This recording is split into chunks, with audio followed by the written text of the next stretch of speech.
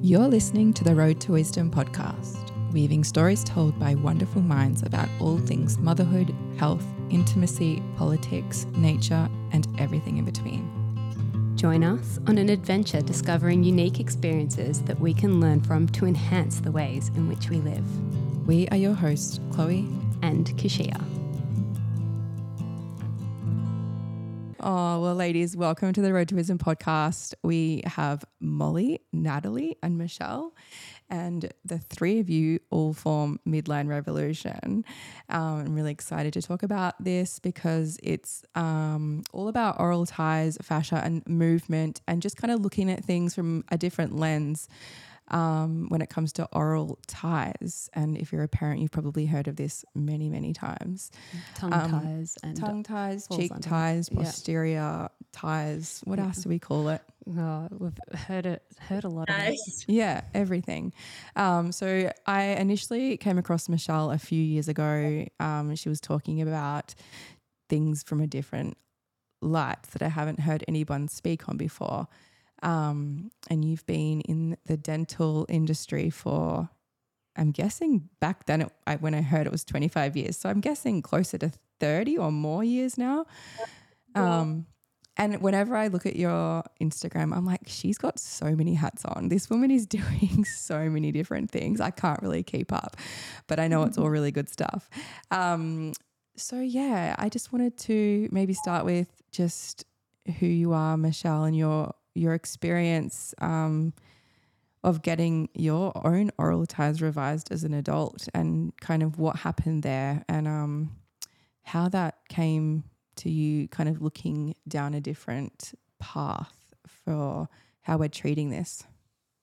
So, I think what that did for me in the big picture was widen my own lens, because pre-release, I was your typical provider who actually promoted the correlative sequence of what could happen, if ties remained untreated, right? I was that girl. I was that person. I sold those cases, right? And just for our listeners who haven't experienced this or don't fully understand, what is the current medical way of treating a tongue tie? Well, the narrative is that these are cells that do not stretch. They're collagen cells that migrate to the midline, and they do not stretch. And so therefore they must be cut in order to get functionality of the musculature related to the bone and full muscular function of the lips, the cheeks, the tongue, and to create the potential through muscular movement of a correct dental occlusion. And therefore also the jaw relationship that creates space in the oropharynx behind the tongue, which is the entrance to the airway, the lower airway, right?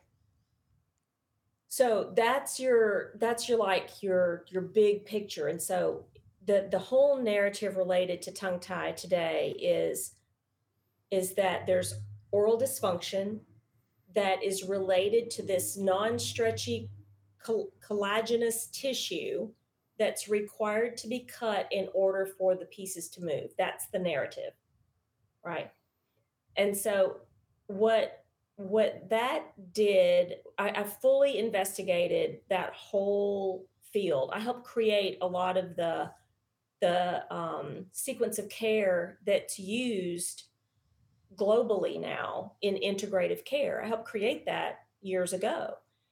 And what my own journey did was, it was a pattern interrupt for me, because I was doing everything that was known to be done at the time. And when my frenum was released, what it set off in me was a full neurological collapse that ended up in a ruptured appendix, a collapsed lung, sepsis, and near death. So what I experienced was the positioning of my nervous system at that time. When it caved in, it had no place to stop. there was no structure, there was no uh, uh, back pressure valve or anything for me. It was gone, and that's just mostly a reflection of where I was not resourced as a person. So in my language, I call it too many drains and not enough gains. And so when I was let go to function, I didn't have the power to pull that function off and regulate my nervous system. So everything just shut down. And what that taught me, it was giant, it was a giant pivot for me. But what it taught me was that the narrative that we have now actually fits into a larger perspective, a bigger timeline that really needs to be considered when we engage with this very simple procedure but very powerful result.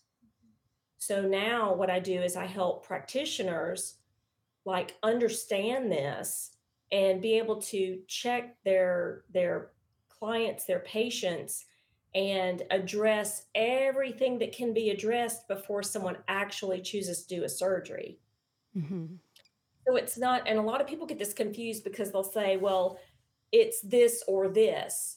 But I always say it's this and this. Where does this narrative possibly fit into your scenario? Does it or does it not?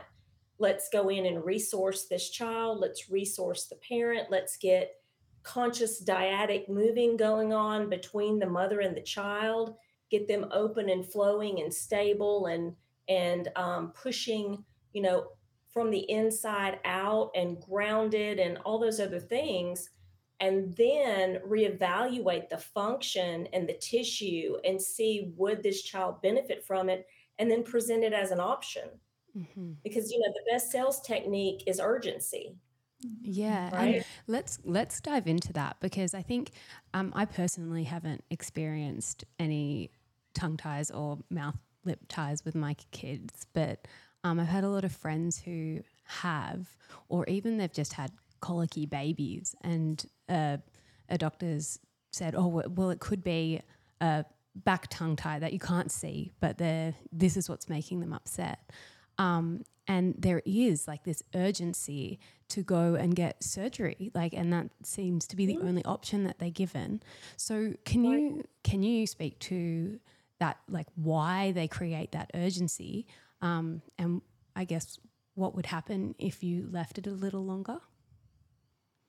Well, let's presume that there's not an it that we know of to leave, right? So when and one of the things that I teach practitioners is functional exam.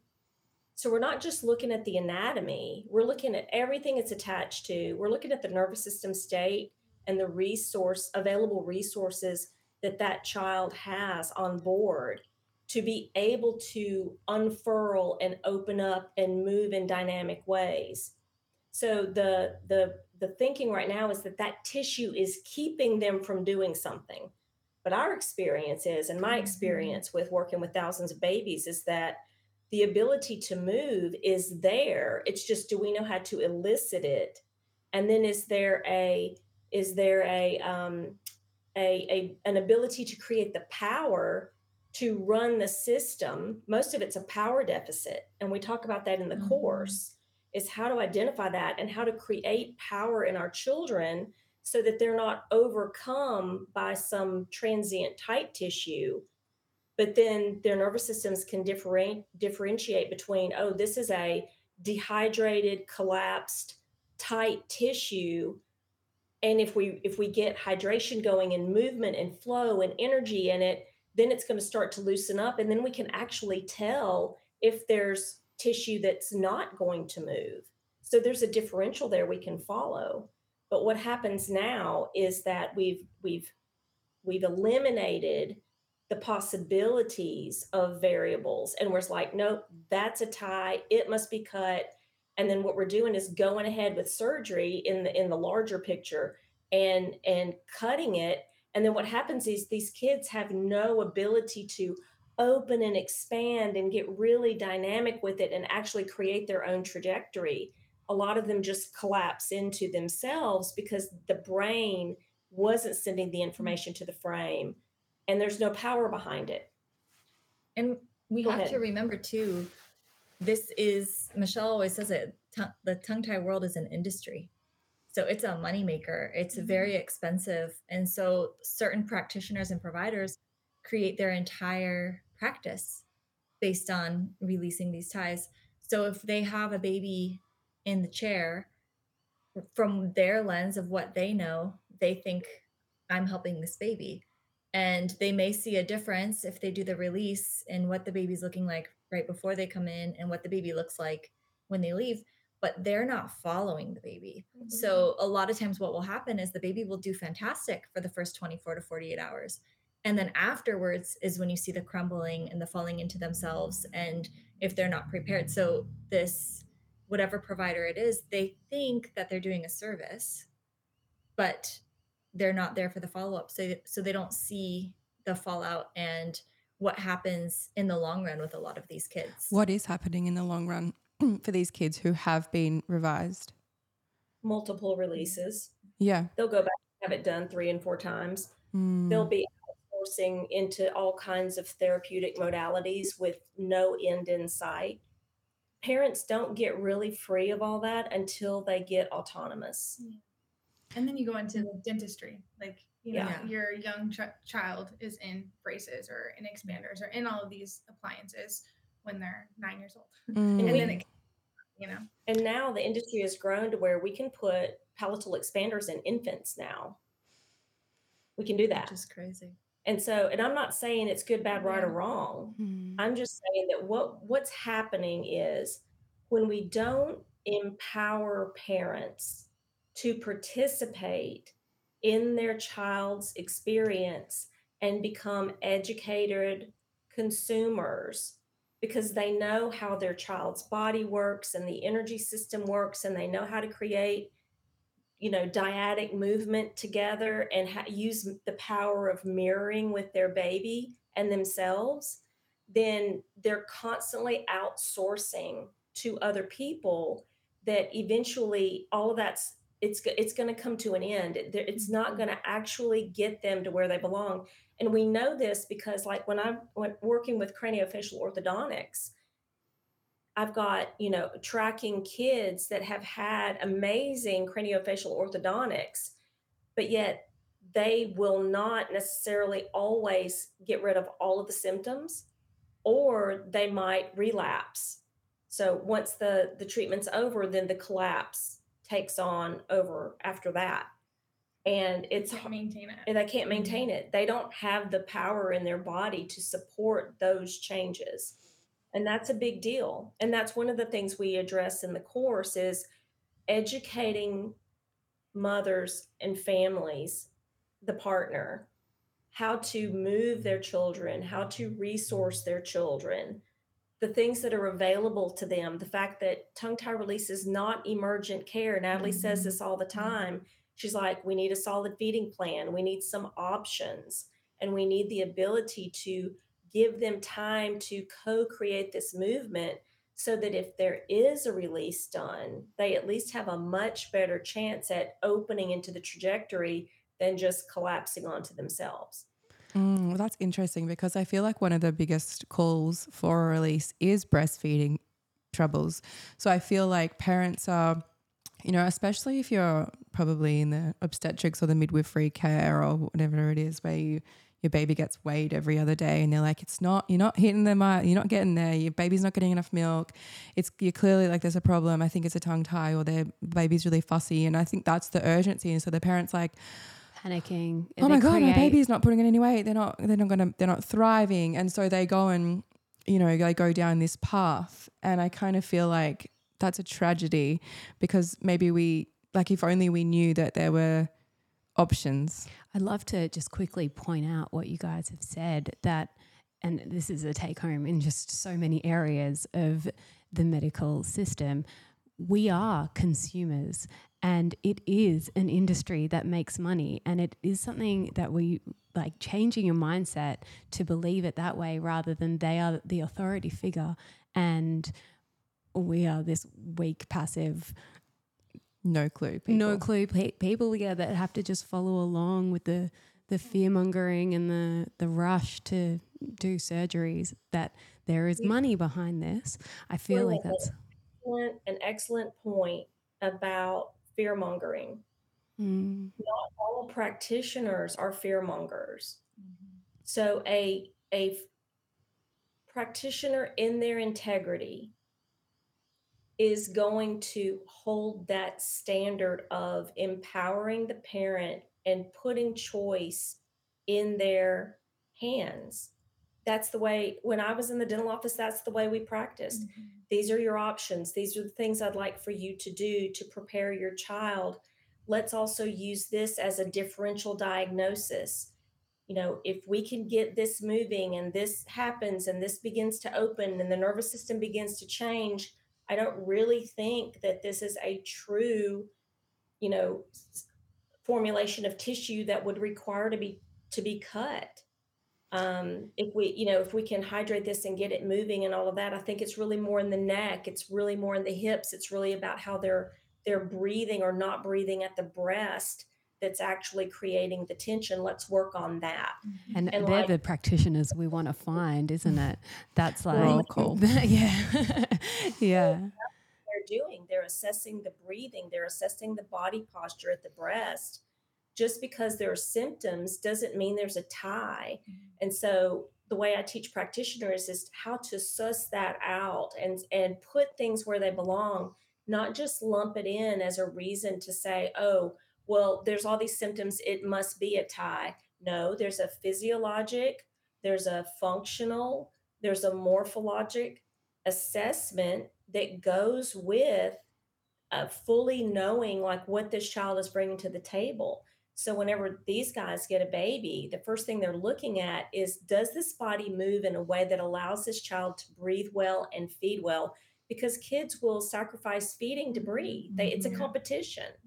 So we have to decide, like, is this a breathing dysfunction because of a postural issue? Was there a tough thing going on in the birth that's really created a restriction in the body that's not the throat? These guys know I'm real big about cranial base, the cranial base and how you look at the jaw. Everybody's all concerned about the tongue, but 9.5 times out of 10, when we get that cranial base to where it can, in the cervical spine to do what it needs to do and get the jaw to do what it needs to do, the tongue begins to loosen up and soften and then finally get into its motion and it's connected to the pelvis. So knowing all of those things makes it so much more pleasant. And we also know this because whenever we get kids that have had multiple releases, that when we go in and we start teaching a mom how to do inversions and we start helping the baby unfurl and we help the mom with her stability, then things begin to shift right before our eyes, It was interesting. Yesterday, I was working with a mom who her baby is very restricted and they are trying to avoid a release at all costs, and really great family. But when the baby latched on, it was fairly painful in the beginning. And I was like, okay, can we try one thing real quick before we relatch her? And I got in her hips, which is what I had learned from Michelle, and literally moved her hips a couple inches. And the mom goes, oh, that's no longer painful. So much better. Yeah. And she's like, I have no pain right now. Wow. And it's like a lot of people would look at that and they would look at the structure in her mouth and say, yes, she's tied. That needs to be gone. And all we did was give her some more space. We opened her up. We never even had to relatch her. The baby fixed herself. When her hips were open, her chest and neck came open. The throat opens, the jaw. This is so interesting. Yeah, because for the people who will listen to this, who have a newborn and they are struggling with breastfeeding and that's their like, I've got a problem, and they're obviously not in Hawaii and they're not blessed to be in distance to you guys that can perform this work in person, like what should they, like what's something that they can do or be looking for? So the course, that's a lot. We're going to pump the course. Everyone do the course immediately. Plug. Once a month, and we did this in community last month. We're like, okay, let's invert your baby. And the new mom in the group, we walked her through it and said, do this, put your hand here, move your body this way, and just walked her straight through it. And she was like, oh my goodness, you know, it was unifying moment of empowerment and freedom and stability, and the angels saying, I don't know, you know what I'm saying? Yeah. It's like this, It all just came moment, together. planets lined up, and she went, oh my goodness, Yeah. this is phenomenal. And I'm like, yes, it's phenomenal. Yeah. Have your moment. It's totally interesting that you actually mentioned before that the body will do anything it needs to do to be able to breathe. And I recently saw, I think it was probably even yesterday, I saw a little thing pop up because the first time I ever reached out to you, Michelle, was because of my daughter. And I'm sure you probably don't remember the conversation because it was literally years ago. But I'm going to use the story as an example because I always do because I find it so helpful. But basically, like when she was around 2 years old, she just developed mouth breathing. And I was like, alarm bells, what's this all about? And then I noticed she had raging, massive tonsils.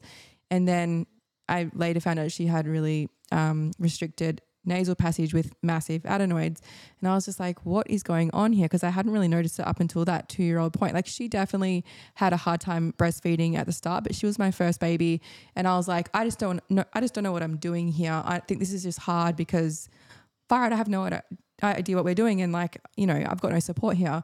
Anyway, persisted and breastfed her for like several years, but it wasn't until then that I noticed a problem with this area. And we kind of did so many other things. We did like oral facial myofunctional therapy, like tongue exercises. Like I had her doing these weird breathing things like multiple times a day, which as a 3-year-old, she was just not interested in doing it. It's so stressful just even trying to engage with that type of thing. And then we had so many appointments with so many different like professionals who'd figured it out, and just to no avail change.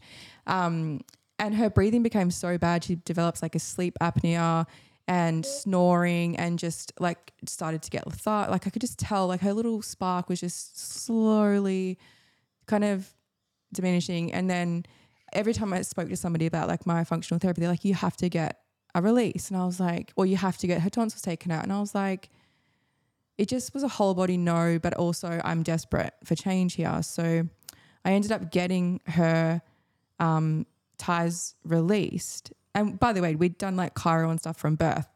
Didn't do anything for us. Don't know if it's because it wasn't targeting the right thing. And now that we've done that, almost instantly after her release, where her little lip one was released, her tooth has like aggressively started decaying. And I took her to the dentist, and they were like, oh, this would have happened. This has been happening for years. And I was like, no, because prior to her release, the dentist said she had perfect teeth and no decay. And then as soon as we released, that happened. And yesterday when I saw that post, I was like, whoa, her tooth is almost like nothing left. And this is a matter of like way less than a year. And so that just connected to me. I was like, okay, she's desperately trying to breathe, because none of this has helped. The purpose of all of this was to just help her breathe, and nothing's helped. And now she's started a bio block expander not working. And I'm like, okay, well, what is it? Because we're obviously missing something, and all these people, all these professionals, they're missing the picture, and we can't just cut and snip everything. Because it's not, the narrative that we're following now is that if we go in and we make the macro airway larger, that somehow that's going to give more space to breathe. I take a very, very, very different approach with this, because these same things, like I was that kid when I was a child, right? The open mouth posture, the large tonsils.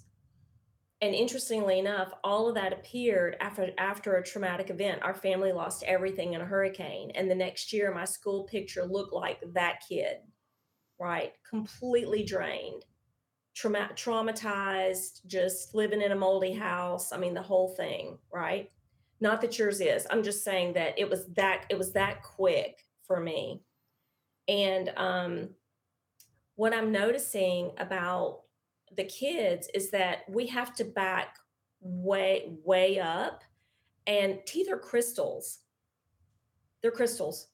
If our teeth are beginning to decay and erode, then that tells us that the demineralization, the low pH, all of the systemic metabolic pieces are compensating so hard that we're literally collapsing.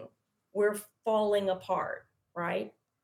And so now we're at a level where the recovery effort is massive. There's so much, and that's why courses like Corey Malloy's Freely Rooted course are so beneficial. We just launched Rooted Families. So you might get some information and what you need out of the Rooted Families community course too. And I say that to everybody because you can go and get appliances, but it's not going to change the metabolism. It's not going to change it's not going to change the family ecology. It's not going to change the patterns that are happening at home that are actually a resource to the child. Now, I'm not projecting that onto you. I don't know your situation. I don't know. But what's happening is the symptomatology, even out of very different situations, are similar. But what's unique and specific is that child's biology and ecology, and that's what has to be uniquely addressed. That specificity there. It's very specific. It's almost like tribal in a way, right? So the amount of resourcing that has to come on for that child to actually begin to engage is enormous. And this is why, if you followed Molly's Instagram, she's had Kua in the water since he was 2 weeks old. Mm-hmm. Yeah. She told me and weird, it's an ongoing thing. Like, she's like, why? He's not tanning. I'm like, you're missing this. Go get that. And we're constantly working on his body. He never sits still. He's always moving. He's always moving. She hands him to me. I'm working with his body. She's doing the same thing. She's doing the same thing. We're like this tribe, the village that's like, bringing all the pieces in for him. And these are the pieces we talk about in the course too. But the question becomes, when you resource a child, it can't just be for a certain amount of time. Like I see some of these Instagram accounts where they're like, spend 30 minutes a day outside. I'm like, no, baby, that's probably not going to be enough for your child. So you're going to have to live outside, and you're going to have to reevaluate your whole damn life. That's just, It's always the way. So it's not a prescription. It's a specific to you kind of thing. Right. But unless you know what you're looking for to know how to calibrate that, you might miss it. You might go into the prescription language of that. The fix it language, we call it. And I want to say something else too about language. And this is what really makes Midline Revolution unique, is what we've done is we've created a whole other language around what parents are experiencing, because the language of taking a diagnosis out of context for a child feels very abrasive and warlike, and it feels very rough, and it doesn't feel loving, and it doesn't feel kind. It elicits the emergency. It elicits the hindbrain to just light up and do anything that it can to fix it and make it stop and go away. And that's not a livable approach. So in Midline Revolution, we use very different language around what we're talking about so that we can begin to calm down, and we can actually recognize where we have our power, and we can begin to do those things, like at least take a step and then take another step and take another step. And the people who have done that have literally seen their lives change in short order by knowing what those calibration points are. And when they're finally hitting those restorative resourcing thresholds, let's call them a threshold. Yeah. And knowing what they want. So who they are and where they are, what they want as a family. And once they get what they want, then what? They get more. They get more. They can ask for more. Continuing that. So what's happening now is parents don't even know that, all they want that to do is stop and go away. But what they don't know how to do is turn around and face and go for what they really want. A lot of parents don't even know how to say, I want vitality for my child. I want radiance for my child. I want my child to be full of the spirit and full of themselves and full of life and love. They don't even know how to ask for that because they're so focused on what's wrong. And I So also true. think parents have, especially mothers, have this like feeling of it's something that they're doing, right? Like if there's an issue going on, they think like, what can I do differently? If your baby's gassy, what can I eat differently? And I always tell moms like food, like throwing away food out of your diet is the last thing that I do with a gassy baby, because as a new mom, you are already so strapped and you're just trying to get any food in your mouth. Like you don't want to think about like not getting certain types of food. You're trying to just survive and keep up. But what I noticed a lot of these moms want, like the midline revolution approach, you have to be tough. It's simple things, but you have to be tough and you have to be willing to not just go for the silver bullet, because the silver bullet is really never a silver bullet. There's always, it might have the appearance of making a change quickly and then something comes up later. A few people, it might just work out and then they're like, oh, it worked out great for me. And that's awesome for them, but that's not the story for everybody else. So with this approach, moms are always like, they're wanting to do like, what can I do to help my baby? And this, what we talk about is almost a way of being. So you're not doing things to your baby, you're being with your baby and you're slowing it way, way, way down. Because when you have a provider say, your baby has a class 4 tongue tie, like you need to go get it released, the alarms go off.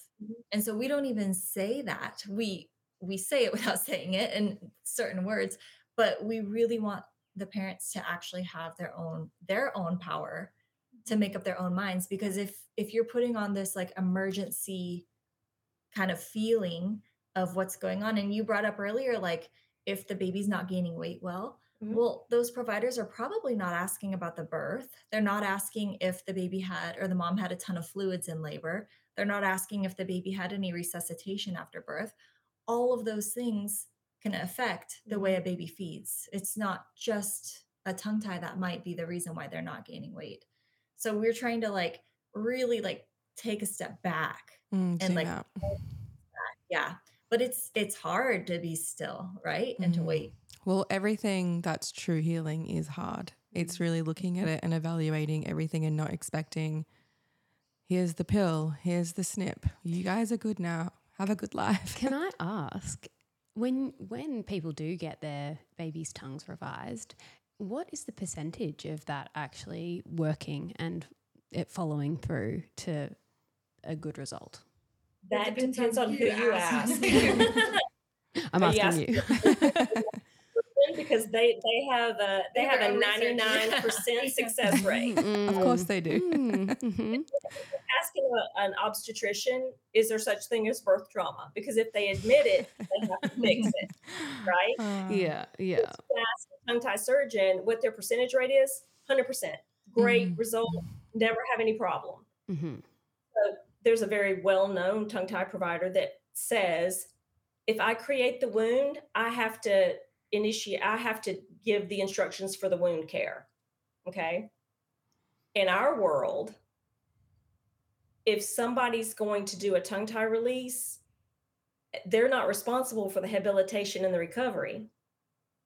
So they don't know what's happening, past the immediate post-op check period. Yeah.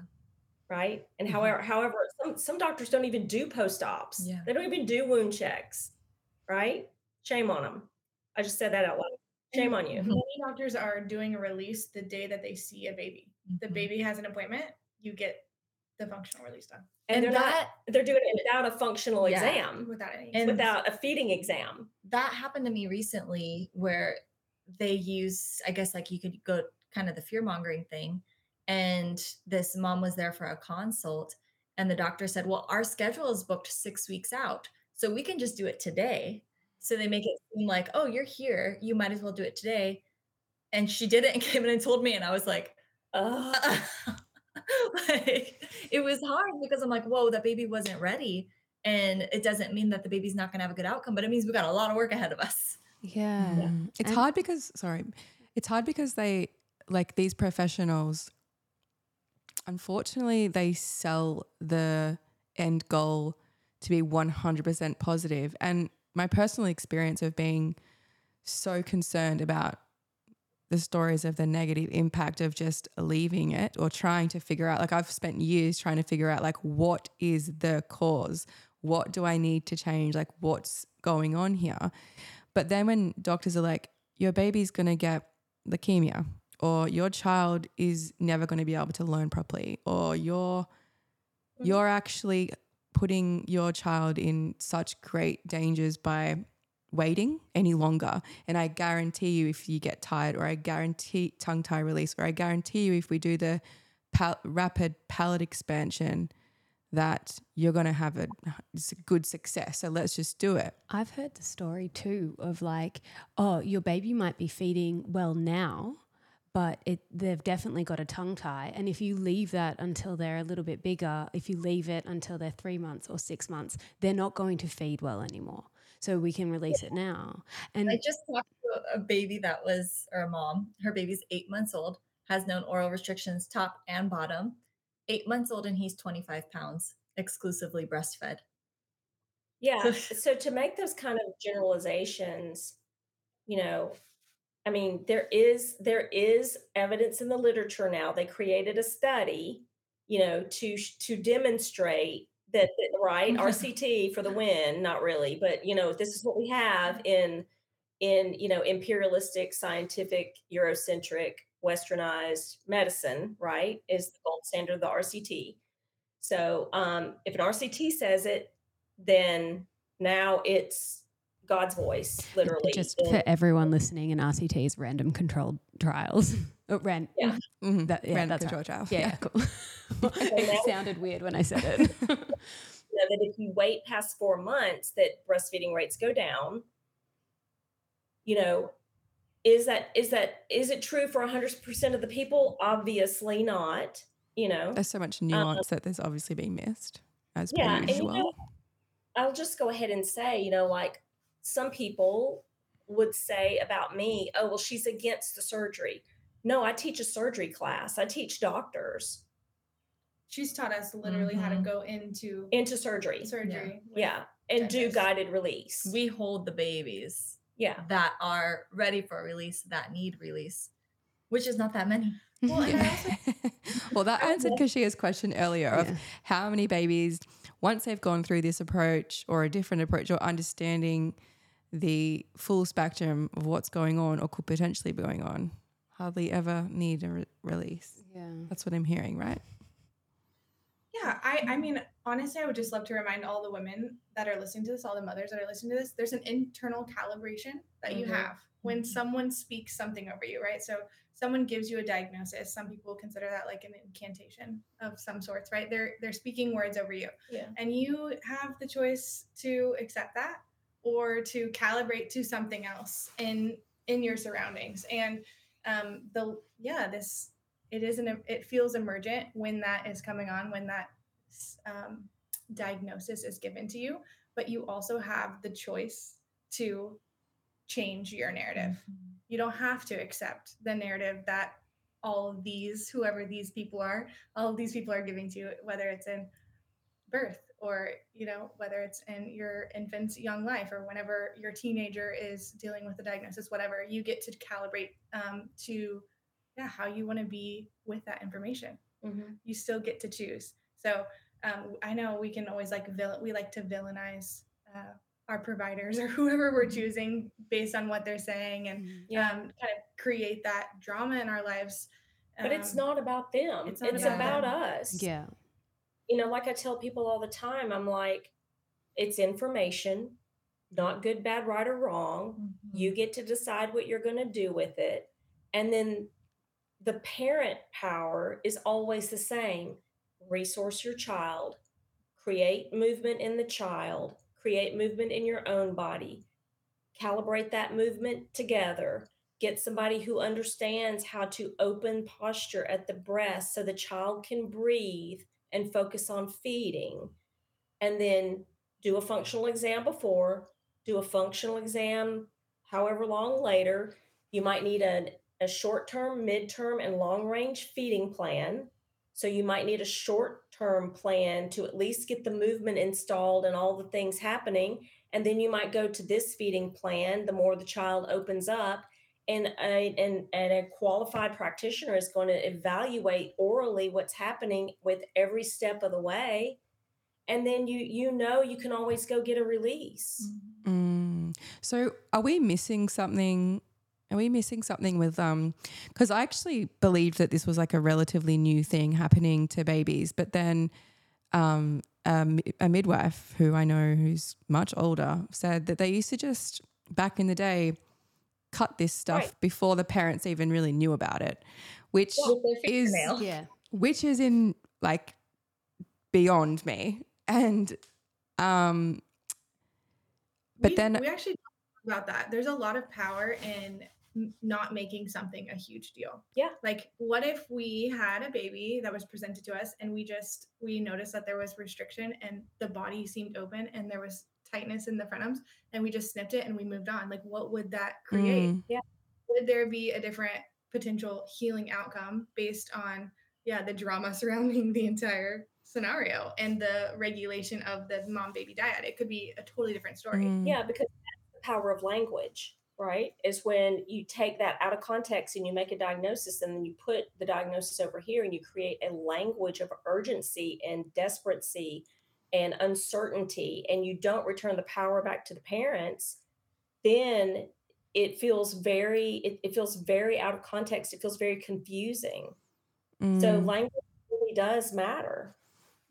So is there anything that's actually causing this to happen in the first, like what's actually causing it? Because a lot of people who are more nutrition, dietetics focused will say that it's, all these ties and stuff are caused by synthetic, like,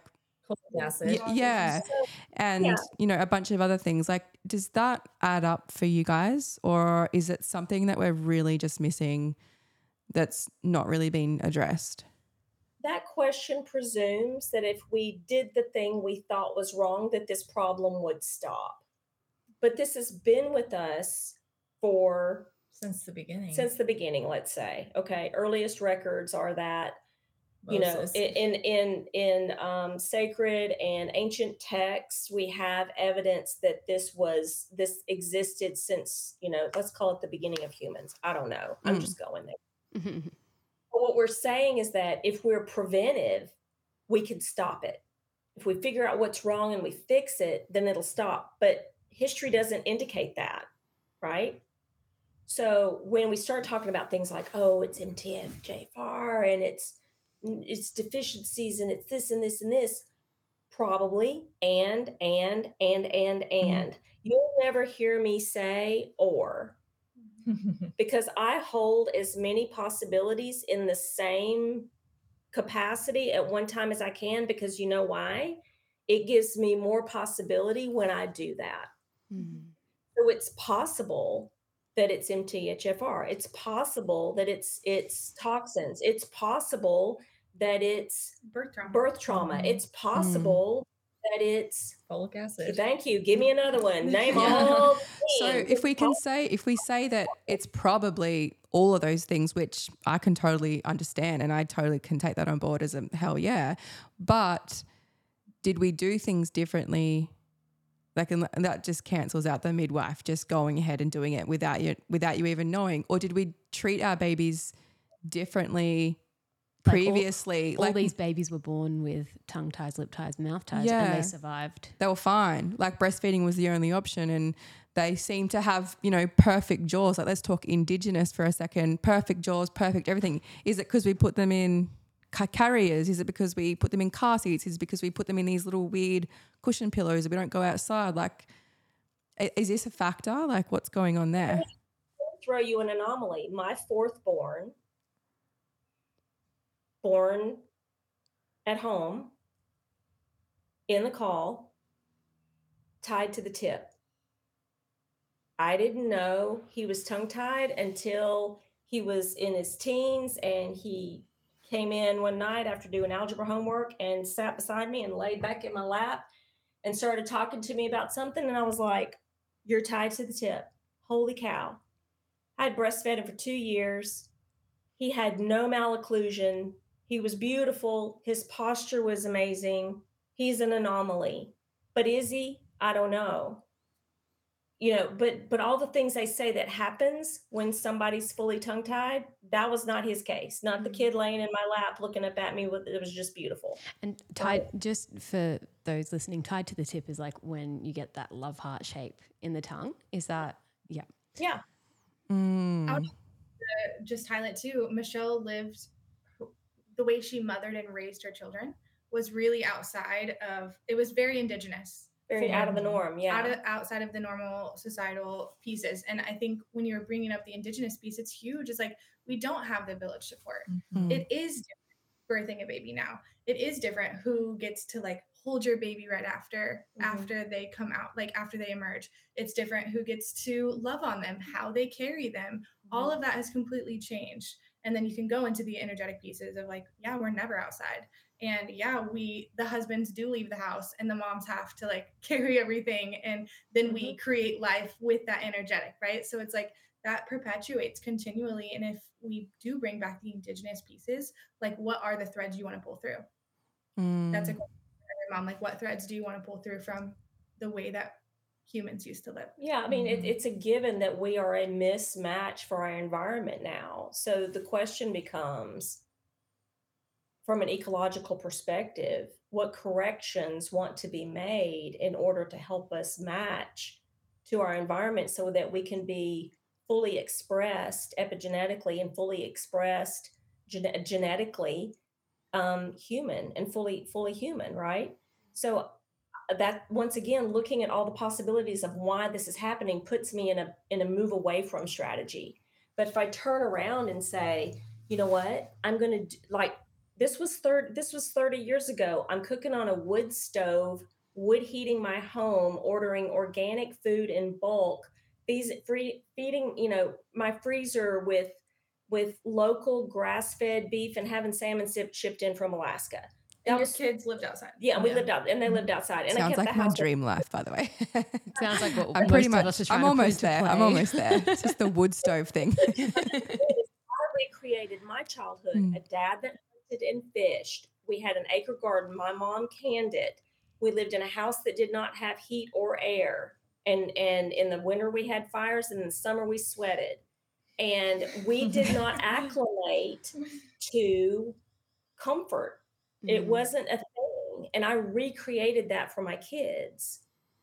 I feel like, Michelle, what you're saying, like a lot of what you're saying is just kind of leading to recalibrating the nervous system. And if we can recalibrate the nervous system of like the organism that is a family, and then the mother, and then the child, it frees up a lot of that tissue and a lot of the function.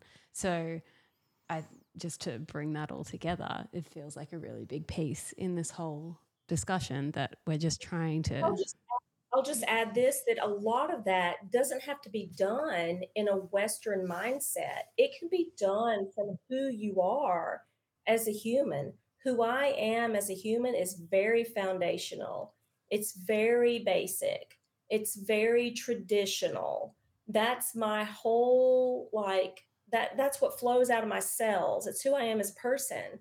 And so I'm very sure about that. And this is one of the reasons we're doing the containers that we do, the communities that we do, is because we want to help and assist parents to fully express who they are and where they are here now on the planet, so that they can see their children thrive. They're not just constantly trying to fix their children, so that they can shift out of an outsourcing mentality and dig way into resourcing, so that the plant with complicated emotions naturally regulates their nervous system, naturally integrates their reflexes, naturally does all these things that all these providers are willing to do for you and take your money for. There's a natural way to do that. Kids are no longer climbing the walls and, like climbing, doing scary things safely, right? They're not doing that anymore. But more and more we're seeing parents who are willing to take a throwback and reach back into the ancient and pull it forward and make it work for them because it worked for millennia. And when I first went through everything with Michelle, I was shocked at how simple all of it really is. And that's the thing. I think a lot of people are overthinking everything. And in this day and age, we have access to so much information. So you can like Google one thing and it's like it takes you down a rabbit hole for 3 hours. Back in the day, they didn't have that. They had their aunties or their sisters or whoever being like, oh yeah, my baby did that too. Like it's normal. But like, when we go back to like this world, like what I'm always reminded of is the simplicity of how to just like be and live. It's not that complicated. It's really not. And we like, I mean, it's no different to being like, you know, we should just go to sleep when the sun isn't out anymore. It just makes a lot of sense. Maybe we shouldn't be awake all night, but it has to be like scientifically proven to get to just be like, hey, you know what? In summer, maybe we should like what's growing in the garden as opposed to like, what am I shipping in? Or like, it's the simple things. And it's always like when we really break it down, like this is the answer. It's not groundbreaking or anything. It's not. And it's actually very disturbing in the simplicity of it, because how can that possibly, you know, when we take away all the complexity, how can that possibly sustain us? And I'm here to tell you very well, because even before I knew about, you know, circadian rhythms, let's say, the house that I lived in where we had a wood stove in the kitchen, I had oil lamps that I lit at night instead of lights. Overhead lights. Overhead lights. We did not use overhead lights. So This great. is the modern era. Hello, and I'm not Amish. I'm not playing. You know what I'm saying? But it could help what anyone. I saw in my children was calm and beautiful. My kids slept. They slept. We didn't have a TV till my oldest was 16.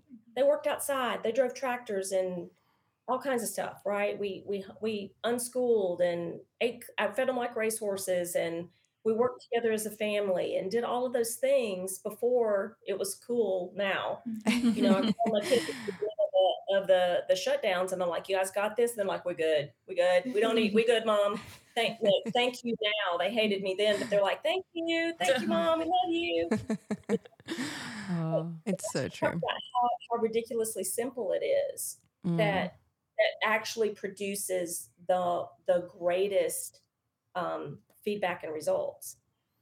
Got to exit the matrix and just take your shoes off and go out in the sun. I mean, who'd have thought that it was just that simple?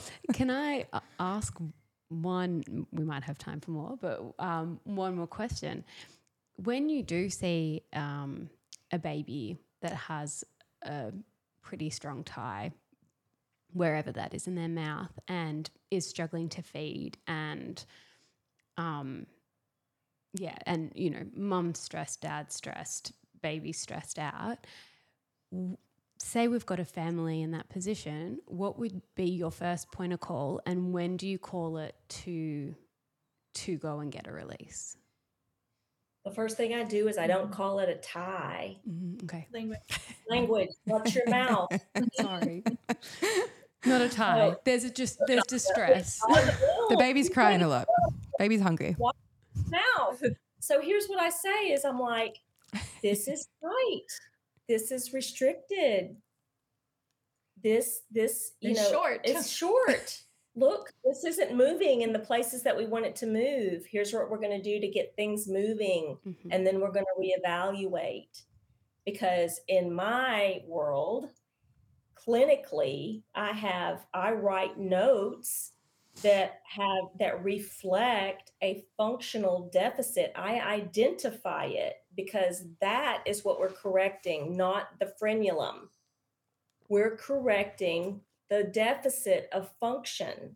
And when you identify it properly and correctly, you're correcting the movement. It's not about the appearance. It's about the movement. So when you focus on things that actually can be habilitated and looked at and engaged with in a calm way, it completely changes the vibe and tone. So the first thing we do is we don't call it a tie. And that doesn't mean it's not being diagnosed. It means that we're loving these people to keep them calm and also giving them the next thing, because they could go to any dentist down the street and somebody will tell them it's a tie. Right. And to piggyback off what Michelle is saying, another thing that we have integrated into our work based on what Michelle teaches is assessing whether what's happening orally is a reason or a response. Right. So is the appearance, the structure, the tightness, the tautness, whatever in the mouth causing your symptoms, or is it a response to what's happening in the body or environmentally? Right. So those are like all the things you get to pick through. Is it causing it, or can we just correlate it? And that's where like we like to work together, because if I've identified a functional deficit and the way that a breastfed baby is sucking, I want to make sure that Molly has also seen that baby's body, because if the baby's like this and they're sucking funky and they appear to have a short frenum, I think if we can figure this out and get them loose thinner, you're going to see a little bit of a difference in the mouth. So what we do is what Michelle calls sequencing of care. So we try to identify where, like Molly was saying, like where is the issue originating from? Is it truly because the frenum is what's causing the problem? Or is it because the baby had a traumatic birth and they're like this and their body needs to be a little bit unwound? And then once their body's unwound and able to move, then they can move their head and their neck and their tongue and their jaw and all of that.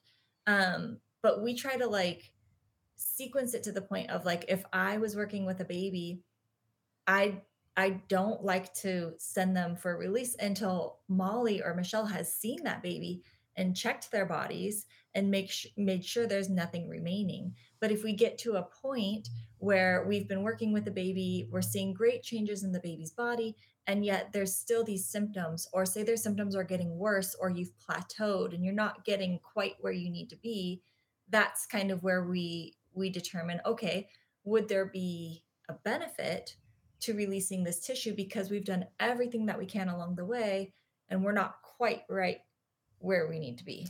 And at that tipping point too is when we go in and assess, like, what's the family's paradigm Yes. for life in general? What's their belief system? What is their belief system?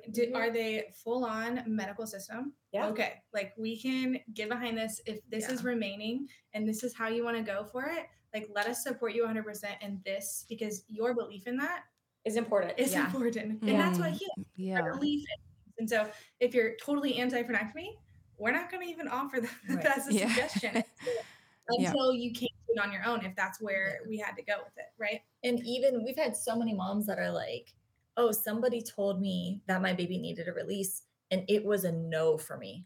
Kind of like you said with like whole like body the no. tonsils. Yeah. Whole Like, body no. If it's a no, we honor that. And then we'll work with them. And, you know, maybe the baby gets to the 80%. Maybe they get 80% improvement. And the family's okay with that. Like, they're like, I know that I will do anything it takes except a frenectomy. So we'll get them as far as they can. And yet if we have another family who's like, I want to do this as holistic as possible, but I'm open to having a procedure if needed, it's going to go different with both families. That's so important. Yeah, I think that's absolutely incredible, and something that so many practitioners could definitely take on board. There's going to be a lot of people listening to this who have gone down the path, and I'm one of those people who did that out of, you know, feeling just dire and desperate and needing to see or wanting to relieve my child a little bit. But no, like, I know that I wish I didn't do that. And I know there's probably a lot of parents who feel the same way, like coming to know that there's a different side to it. Like, they just feel like a bit of regret or a little bit sad that they did that to their child. Should they or could they do something to support what has happened to the child? Because obviously they've just, the whole cut and snip approach. And you know, Michelle, your experience of that being a complete collapse of so much, maybe it's not as obvious as to a child that there has been a collapse, or there is like a bigger problem behind closed doors. what can we do to kind of support that perhaps invisible problem that it may have created? You want to go with that? Sure. Firstly, I was going to say to this prompt, that is an invitation. Your decision is an invitation into deepening your intuition, if that's what needs to happen. Whatever road your decision led you down, it's an invitation to take that and evolve and grow from that, right?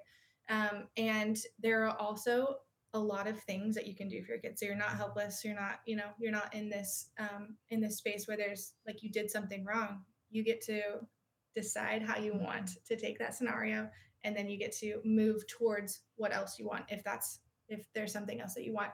And I think we've just hit on it like many times, but we'll talk about it again, is like resourcing your child and your family is going to be the number one thing we always suggest to take you out of any type of fight or flight situation, hindbrain, blaring the alarm bells. Oh shit, I did this. Oops, sorry, I don't know if we can cuss. It's fine. We swear a lot. I did this to my kid. Now what do I do? Like all the shame, guilt, all the mom layer things. It's like resource yourself now, and then get still and quiet.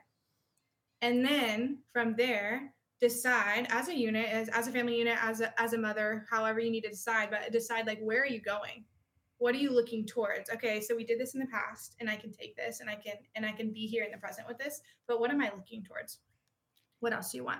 And always remembering, because I brought up earlier that moms always have so much guilt, I always tell moms, you did the best you could with the information and support that you had at that time.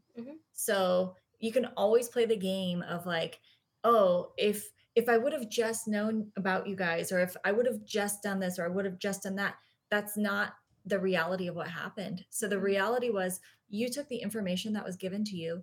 You are a mom, you know what's best for your child. And you took that information and everything that was presented, you made the best decision that you could at that time. And that's what I always try to remind people of, is like Molly said, like you can move forward from that, but don't beat up yourself about it, because you're a good mom no matter what. Like you're a good mom. You're doing what's best for your child and what you believe to be best. And your choices you're going to make for your children are going to change all the time. Yep. Yeah. It's okay to change your mind. Yeah. I think we just forget about that. Yeah. It's okay to like pivot. If something doesn't resonate anymore, like I'm going to go the other way. Great. Well, that's the thing too that I always say is, in the West, in Western thinking, especially with the enculturation of school, is that there can only be one answer. There can only be one correct answer. And that's not true. There can be multiple options. And we can say and instead of or but. But, along the lines of forgiveness, I went through that in my own journey too, of forgiving myself for doing this to myself. And I crawled out of that hospital 11 days later and couldn't stand up straight, and spent the next 3 months with drains and had 3 surgeries and 13 holes in my abdomen and lost 25 pounds and didn't recognize myself. I was alone beginning again and had to build it all back and offer major, major forgiveness for myself. And so a lot of the approach that we take is what I learned about coming back from the dead. It's like, this is the way to rebuild. I think it's a good reminder too for everyone that no matter what we've faced, the body has such an incredible capacity to heal. And that goes for our children, it goes for our family units, it goes for absolutely everything. So we're so wise. I'm okay. Our bodies are so wise and we are so intelligent, but we are so disconnected from it. Such a common theme. That is the thing. It's the return. And this is what the Western allopathic system has done. It's disconnected us from ourselves. And so now we're helpless. We think we're helpless, like we don't know. But we really do. We really do know. It's just that we don't trust ourselves to know. And like even the whole field of obstetrics has separated a mom's wisdom from herself and her ability to make decisions from herself for the sake of, quote, safety, so that you don't do any harm. But it's not true. That's not true. I free birth. I didn't free birth. I natural birthed in multiple different, ways. My first two were almost unassisted in the hospital. The third was at home. The fourth was at a midwife, and the fifth one we broke into a hospital. Just like whatever it was that we needed to do, we did it. And I natural birthed all five of them in various types of situations, and then of course watched Molly, you know, um, do her thing with Kua. And so we are wise, we are intelligent, we have our answers inside. We just don't trust it anymore. Definitely. And it's definitely something that we talk about a lot. We share a lot of free birth stories, and there's definitely a common theme of just really coming back to what we innately know and having to trust that. And it's a journey home. Well, that self-responsibility that it takes to go on the journey of free birth, even the idea, especially as a number, like your first baby, even that idea, what does that bring up in you? And that's the same thing that's going to be brought up whenever your baby faces a lip and tongue tie or have breastfeed. Like all of that whole scenario is the same innate, that you need to trust in that. And that's take back the responsibility. That's one of the things we do in the course too, is we're like, congratulations, you've got your first opportunity to learn the process of trusting yourself and asking intelligent questions. We're happy you're here. We're happy you're here. Welcome, because just like you experienced with your child, the quote, most of the mainstream would look at it and go, oh, well, they had undiagnosed ties. So now they've got tonsils and adenoids and all that. Those two things can be completely unrelated. They can be.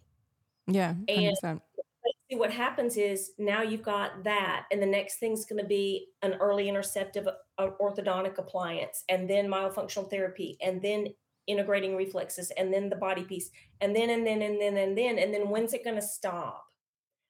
When's that child going to be perfect and whole and taught to trust their own intelligence and learn about their body and what it means to be in full expression, and completely thriving.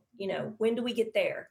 And so what we've done is we've backed it up and said, no, we start now with that. Wait, we do this now, and then you go make decisions about where you need outsourced help. And everybody's decision tree is going to be different. It's going to be different. That's what we love. It's like we work with so many different moms across so many different spectrums, and we try to start and then let them follow their own path. Guys, your work is incredible. This has been amazing. I'm sure so many people will have listened to this and just be like, oh, I knew it. I knew there was something. I want them to take the breath and just be still with themselves and trust and love themselves and know that they have the intelligence and the wisdom already within them, and not overwhelm themselves with information and not shut themselves down. That they're going to be okay. Yeah. So important. Well, thank you guys so much for coming and chatting with us. And you've got so much beautiful knowledge. I feel like this work is so important, even though it's so simple. Where can our listeners find you guys if they need to delve more into this? Yeah. Everybody go and do the course. Yeah. Please share. You can find us on Instagram, Midline Revolution. Yeah, Midline Revolution on Instagram. We don't answer questions via email. So we don't coach and give tips and tricks and all that stuff. And diagnose. No. But you can find us on Instagram. You can do the course. You can come into the community. We have two courses. Well, we have two courses. So we have the Evolution of Lip and Tongue Tie. That's the flagship course. And that's where you're going to get information about this entire season, the lip and tongue tie season that moms are in. And you're going to be able to get information on how to move your baby, how to breastfeed a functionally deficit baby. And then we have another course, the breastfeeding course, which slows everything way down. It's a drip course over 5 weeks. And that is for moms that are trying to take themselves out of the emergent situation and really want to just connect with their baby and create connection. Seek answers internally instead of outsourcing. So we have those two courses. And then Tuesday, on October 22nd or 24th. I don't know when this is gonna be released. Probably in about 6 weeks. Okay, cool. Yeah, we won't even mention that. Yeah. Okay. I was going to say we could actually do a little shout out, but we could still do that. Yeah. I don't even know what date it is, to be completely fair. I'm like October 24. I don't even know. Yeah. Next Tuesday, but are you doing a day ahead of us? Yeah, it's Friday for us. Yeah. Okay, so fun. Yeah, that is fun. You're in the future. Yeah. It's really fun when I've got to organize the Calendly links. Yes. Thank you. I can't even do daylight savings time. Yeah. Oh, well, we're in different time zones at the moment because she's daylight savings and I'm just up the road, which is not. And so my brain, I'm like, I can't function like this. But anyway, thank you guys so much for the time. You guys were to say anything on the 24th in America. 25th for us then. Yep. We're doing a webinar. It's a 2-hour webinar that kind of dives deep into what each of our courses offer. We're going to do some breastfeeding positions like live, and then we're going to do movement positions live, and then we're going to have a Q&A because a lot of people just have questions on what the course is. So it's just a 2-hour webinar if anyone wants to join. Oh, that's amazing. Yeah, we can definitely share that on our Instagram and get the word out, because I feel like that's just information that everyone should hold, whether you've had tongue ties or not. Sorry, restrictions or not. Oh, I'm going to hit her. I'll slap her later. Restrictions. Thank you guys. Yeah, thank you guys so much. Have a beautiful evening. We'll chat soon. Thanks for tuning in to the Road to Wisdom podcast.